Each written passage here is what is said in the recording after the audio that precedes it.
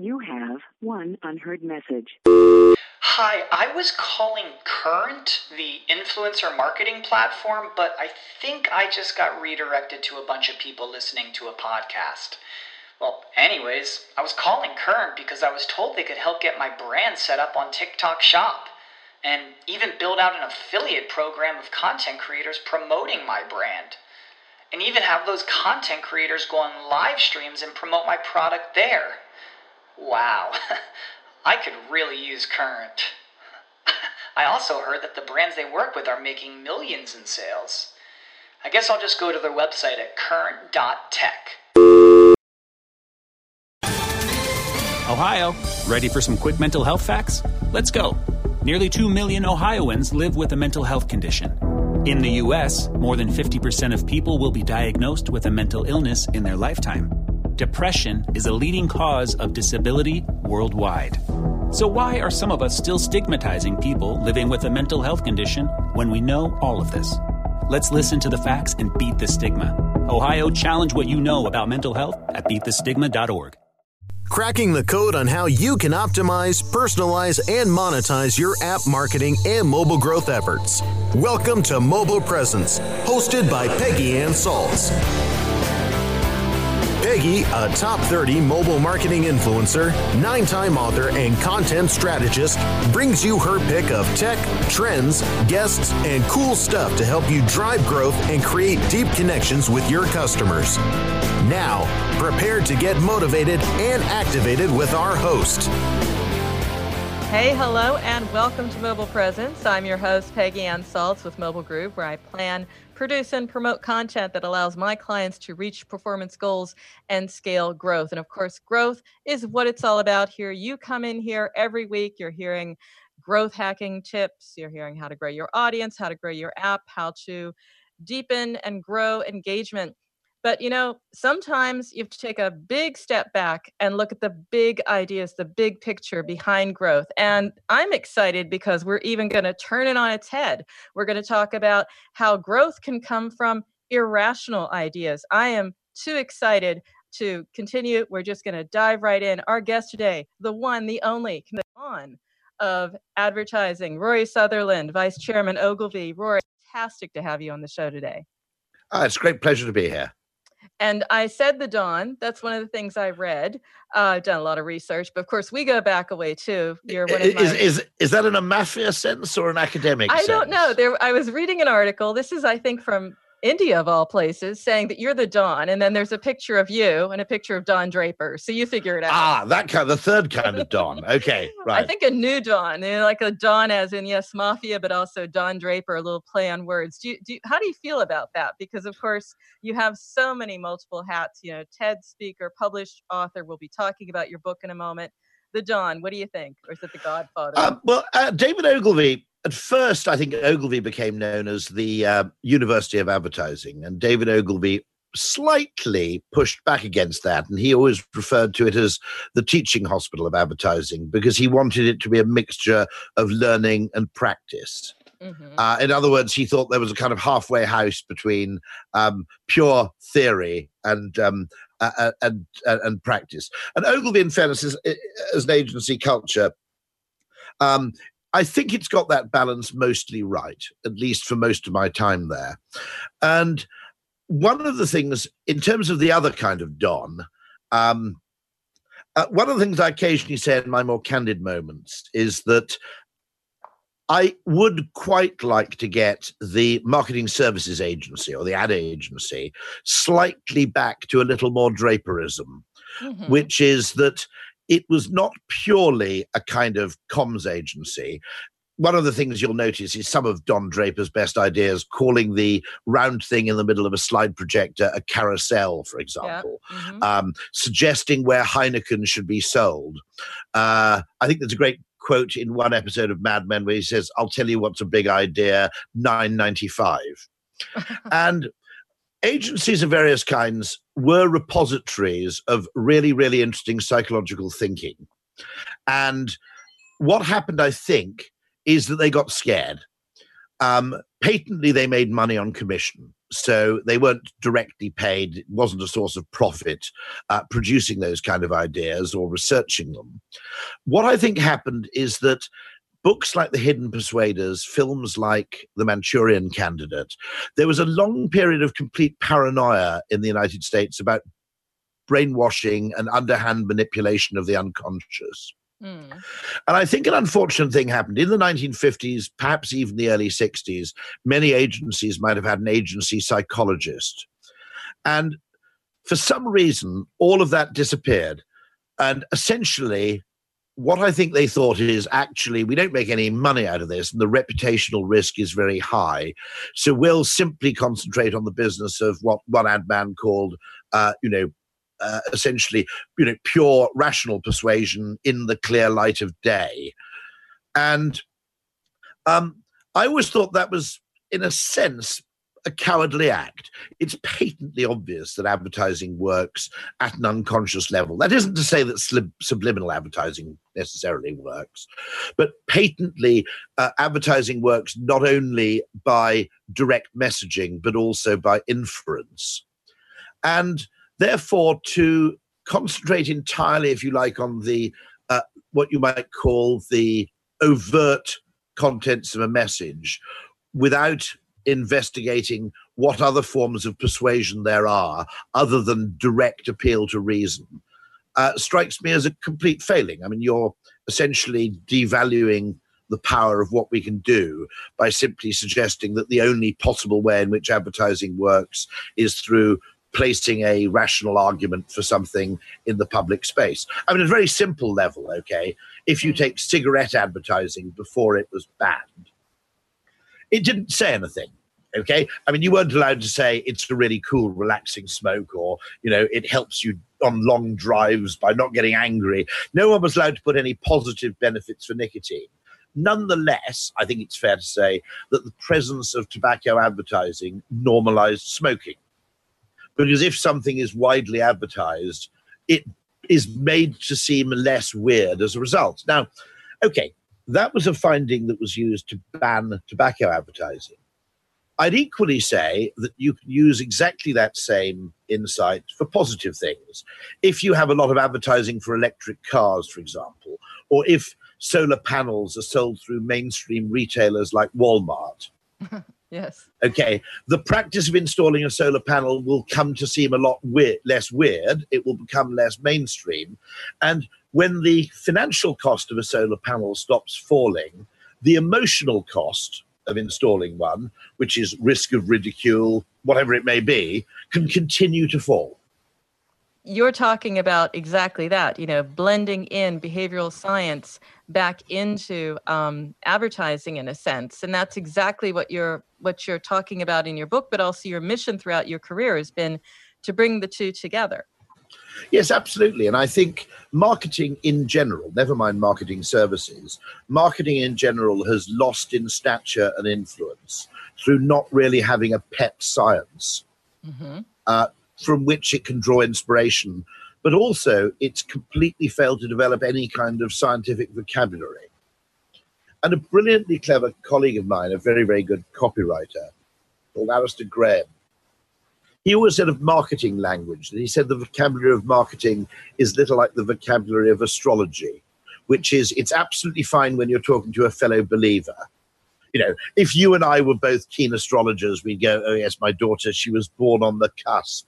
And you'd sigh and go, typical, you see.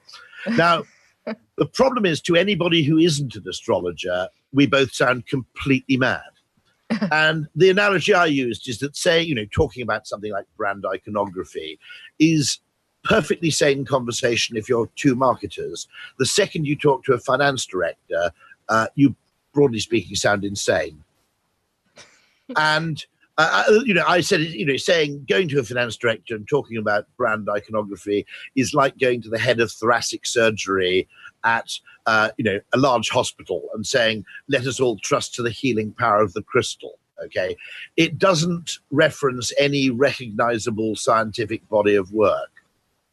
And so what I think's often happened is that the very best advertising practitioners including the fictional ones like Don Draper, have always been instinctively very, very good behavioral scientists. I think any good creative person has an innate understanding of how persuasion works, which they've developed through trial and error or imitation or whatever.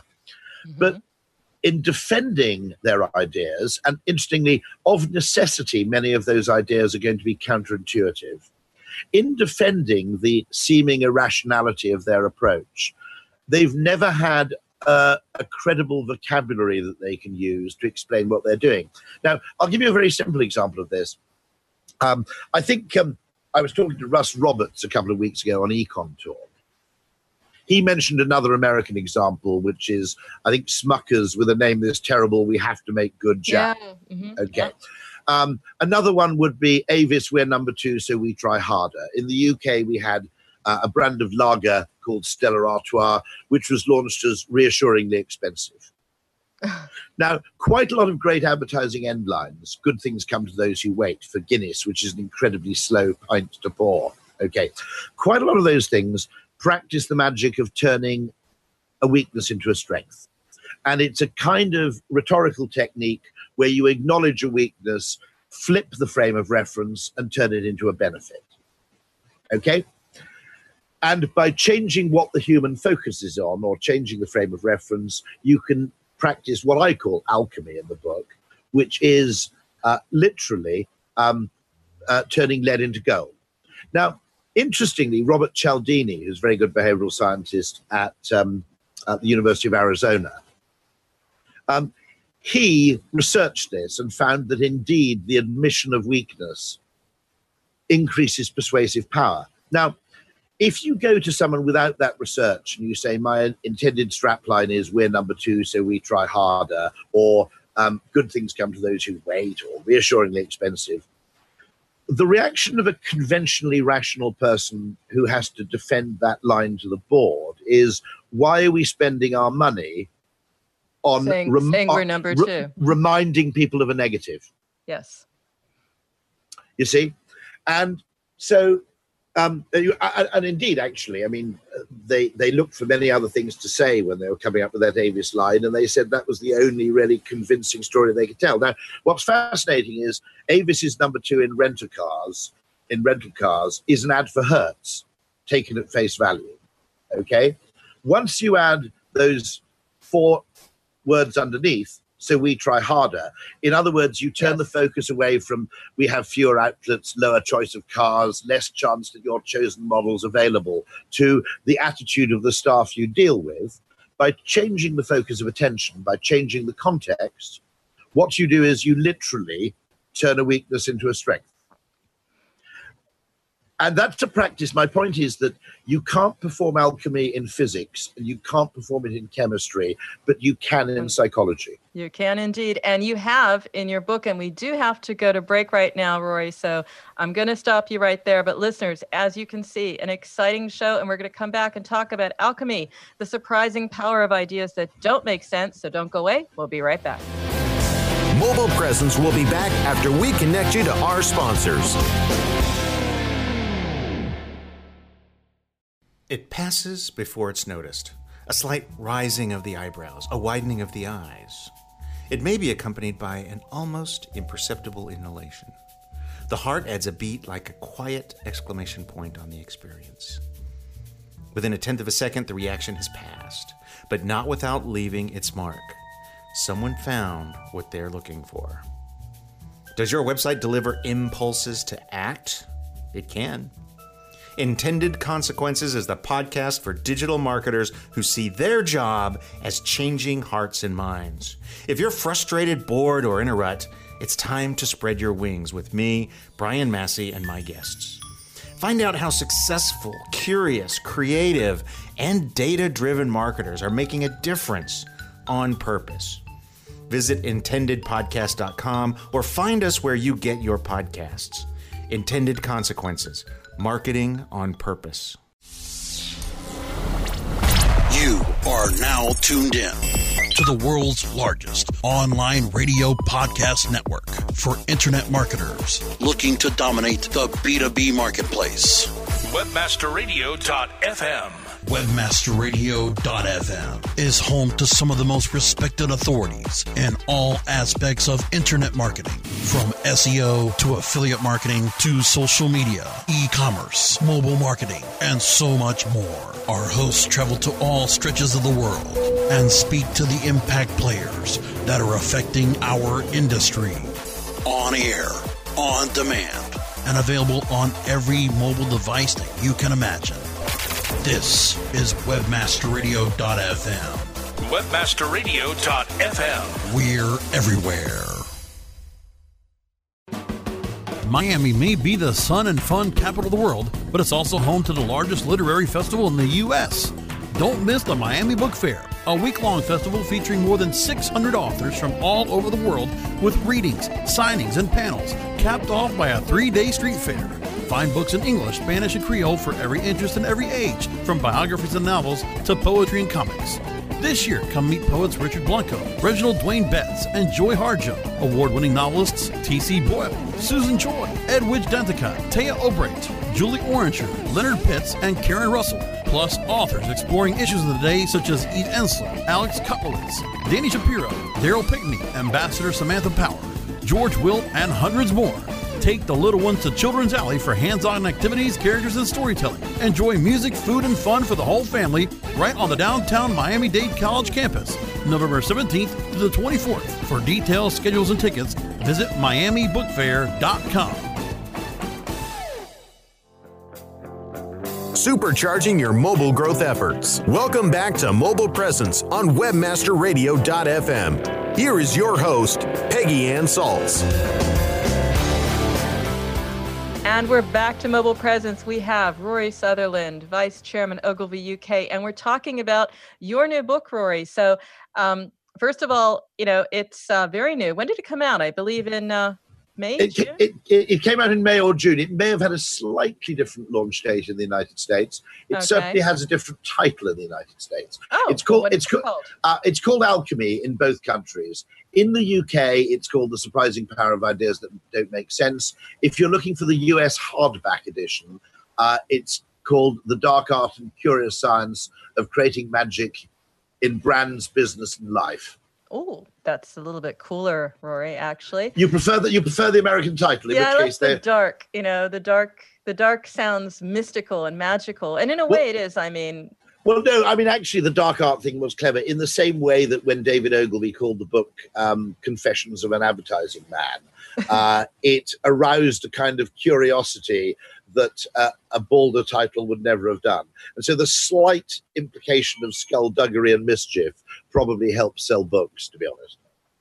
So we're talking about your book. I can imagine where you got some of the inspiration because you are there. You've been in the industry, as I said. The Don, whatever you want to call it. A veteran. What is the takeaway here? It seems to go through a number of ways, looking at what brands and companies have done that seems irrational, but yet made extremely successful. And maybe there is a pattern there. Maybe there are some rules there that you want to share. So. Maybe just, first of all, the inspiration. Where'd it come from? Well, the impetus for writing it was rather strange, in fact, which was I was ill with flu for about a week. And this would have been about 15 years ago, maybe 12 years ago. And being relatively bored, I just took to reading quite a few fairly popular books about economics. And it struck me that this was a fascinating theory that bore almost no relation to reality. In fact, the very reason it was fascinating, neat, and elegant was precisely because it had abandoned consideration of reality in order to achieve its mathematical elegance. And what I suddenly realized is that the attitude of mainstream economics, I exclude Austrian economics, I exclude classical economics from this. I think people like Adam Smith were genuinely as interested in how people behaved as they were in creating some sort of weird idealized mathematical model. The Austrian school patently believed that economics should be a subordinate branch of psychology, not a strange kind of perverted love child of mathematics and physics. And so what I noticed, of course, is that once you assume that economics is true, In other words, that people have stable preferences, they have perfect information, perfect knowledge of the utility they'll derive from any purchase, and complete trust in the person they're buying it from, all of which are assumptions of mainstream economic models. You've created an idealized world where marketing wouldn't need to exist. Mm-hmm. And it suddenly struck me that a large part of the hostility to advertising was because if your frame of reference for how business and economies exist is derived from that mainstream economic thought, then you're going to see advertising essentially as a necessary evil, or as a necessary cost that has to be minimized, not as a source of value creation. The Austrians completely disagreed. They thought that, and you can see that in the works of Peter Drucker, by the way. Drucker's father was best friends with the Austrian economist Schumpeter. Drucker was very familiar with him. And they believed that marketing was as much a source of value creation as manufacturing was. Because in order to create value, the only place you created it was in the mind of the prospective buyer. And that was as much an exercise in how you presented the thing and described it and what you compared it to, as it was an exercise in manufacturing the thing in the first place. So you're going into a lot of the value here of going against the tide, being irrational. You've got a lot of examples, fast food outlets that increase sales by putting the price up. What wouldn't seem logical is the best way to succeed, it seems here. Well, in psychology, this is the vital thing, that if you have a model of the world that's based on Newtonian physics, if you think of the second law of thermodynamics, energy cannot be created or destroyed. The economic equivalent of that is Milton Friedman's "there's no such thing as a free lunch." In other words, you're constrained by the idea that the only way you can actually increase value in any market or service is either by making the product materially better or by reducing the price. And therefore, you've immediately failed to even consider the creation of magic because you have a model within which magic cannot exist.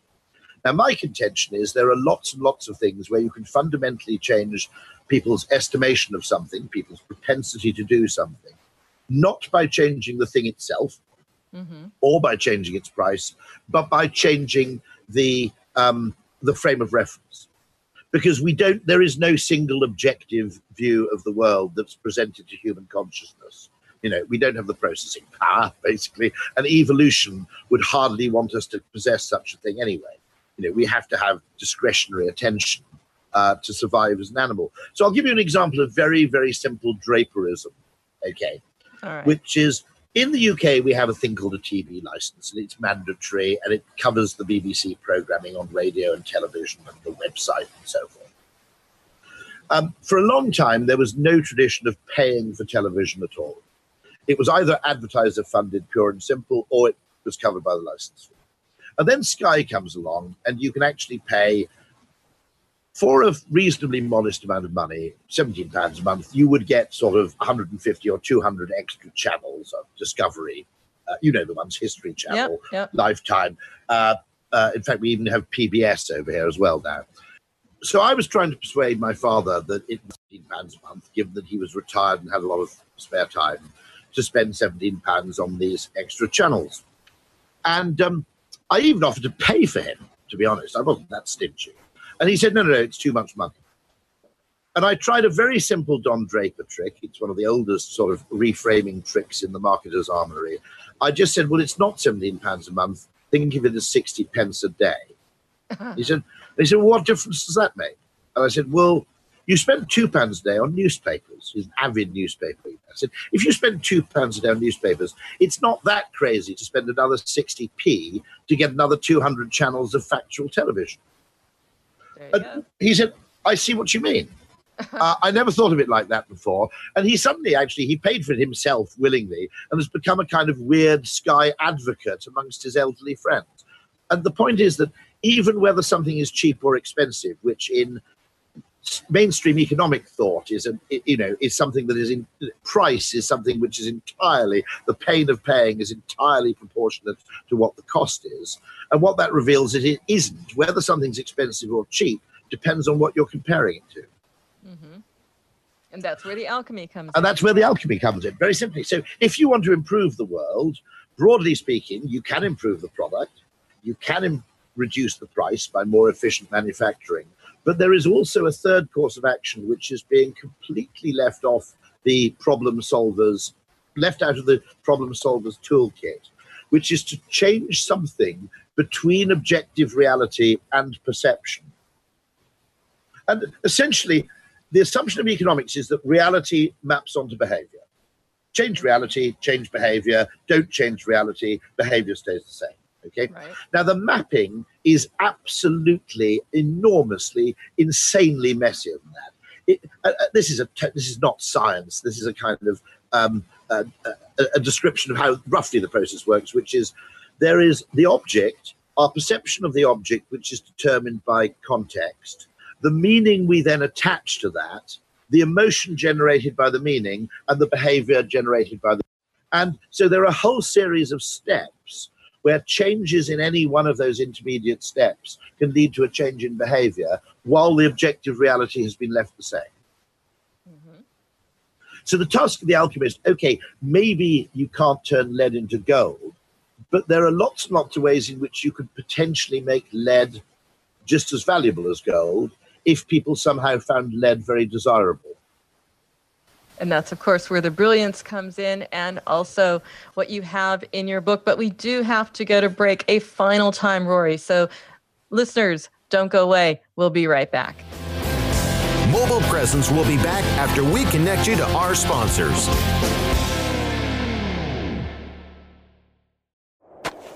Do you look at the task of ranking your site at the top of the search engines like you would climbing the top of Mount Everest? It doesn't have to be. TopSEOs.com knows how hard that climb can be, and they can make top ranking a reality. Top SEOs sends you to only the right search vendors and agencies that they know will work for you. Since 2002, TopSEOs.com has reviewed and researched the best search engine marketing agencies and solutions providers. Don't risk the cost of falling off the proverbial peak of search rankings. Let Top SEOs give you peace of mind. TopSEOs.com, the independent authority on search vendors. Ready to do a podcast for your business? Make that podcast elevate to enterprise level. Let webmasterradio.fm expedite and execute your podcast to build your brand and broaden your customer base. Webmasterradio.fm has worked with the world's biggest tech brands, Google, Yahoo, and Bing, and have worked with fast-growing brands like ShipStation and GoDaddy. Now it's your turn. Contact BRASCO at WMR.fm and rush your enterprise-level podcast into production at a very reasonable rate. Email BRASCO at WMR.fm.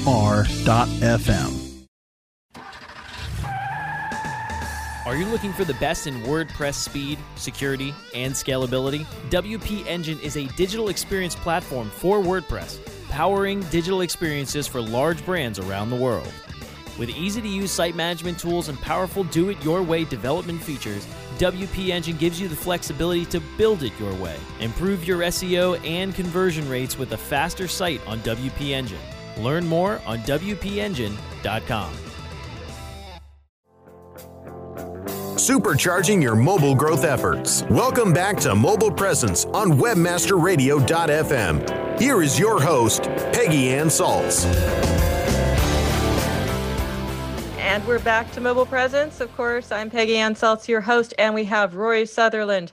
And glad to have you today, Rory, and talking about your book. Everyone should go out there and check it out. In fact, I've looked around and I've seen it has been called a breakthrough book and one of the 16 great books for anyone who wants to get ahead in life. And that's probably just a few of the accolades for your book. So you're talking about idea alchemy. You're talking about how you can turn why the best ideas don't make rational sense. So how can our listeners, they're listening in, they're saying, yes, I want to do the magic. I want to be a brand magician. What are some of the points they need to know or something you're going to leave them with? The essential thought which we need to get across is that nearly everything that communicates, in other words, nearly everything that arouses emotion, has some component to it which is not conventionally logical. Mm-hmm. And At a very simple level, I talk about the work of an extraordinary guy, a psychophysicist called Mark Changizi in the book. And he asked a question which fascinated me, which is, why doesn't water taste of anything? And his evolutionary explanation is very simple, which is our taste buds are calibrated not to notice the taste of water, because what we need to do is to notice anything in water that isn't water. For most of our evolutionary history, the only liquid we would have drunk would be water. Beer was probably, 5,000 years ago, and so on. And so the ability to be highly attuned to anything in water that wasn't water, like the stench of a decomposing sheep upstream, was vital to our survival. And in the same way, ordinary behavior doesn't really arouse our attention. Something conventionally logical and sensible might be very worthy in an economic sense, but it doesn't get us excited.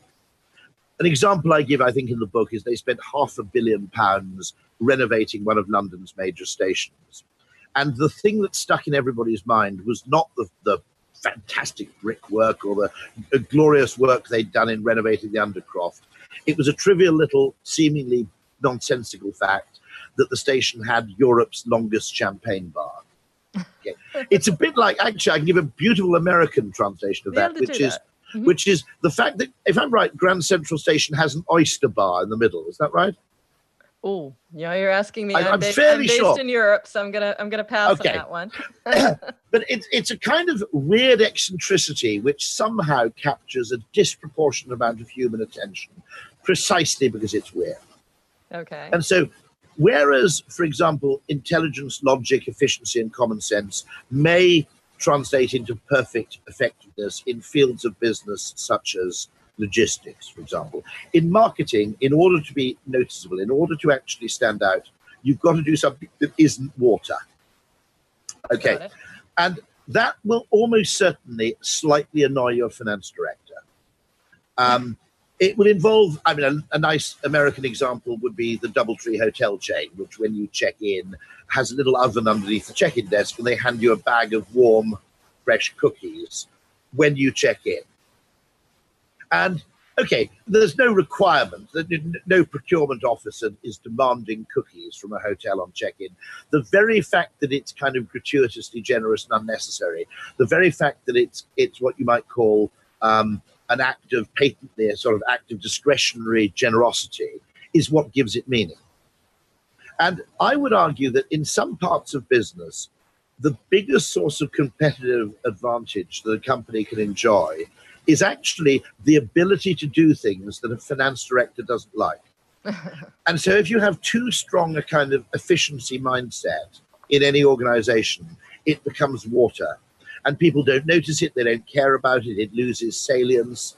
And therefore, a kind of ability to override your more logical colleagues needs to be one of the privileges accorded to a marketer.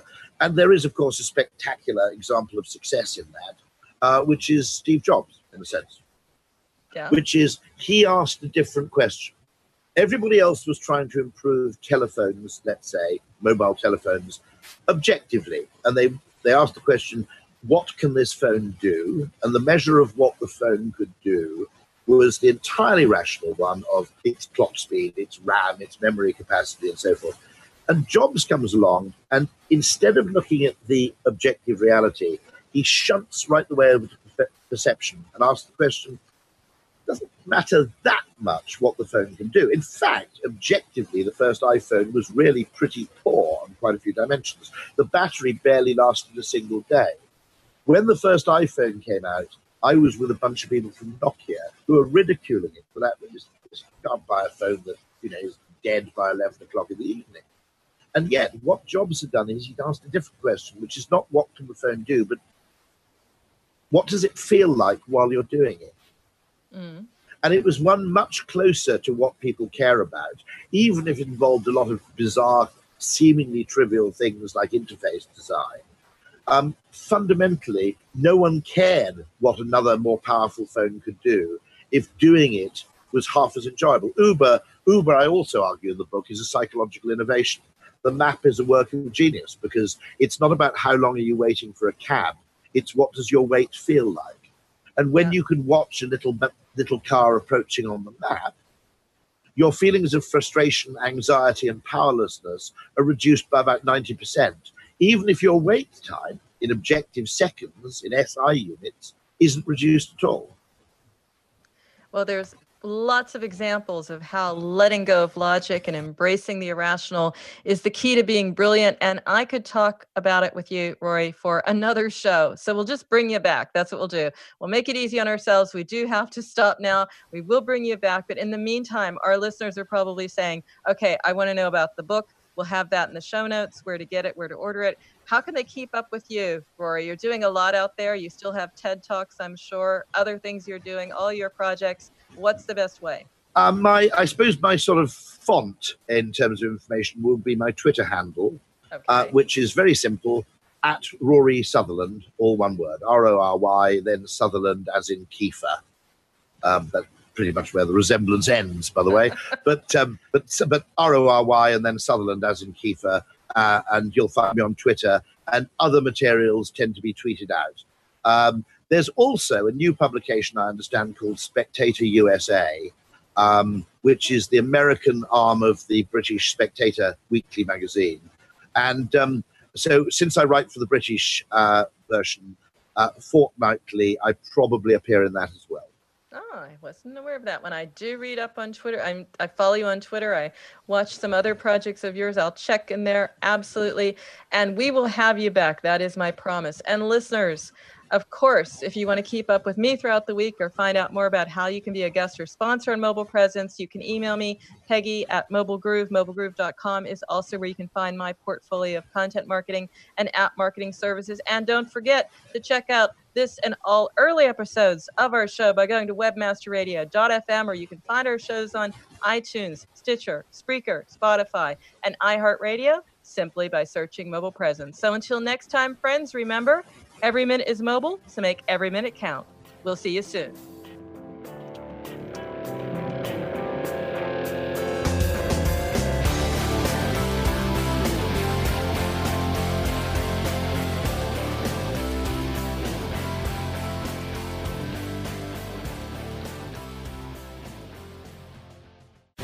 The opinions expressed on this program are those of the guests and hosts and do not necessarily reflect those of WebmasterRadio.fm's management or sponsors. Any rebroadcast or redistribution without authorized consent of WebmasterRadio.fm is prohibited.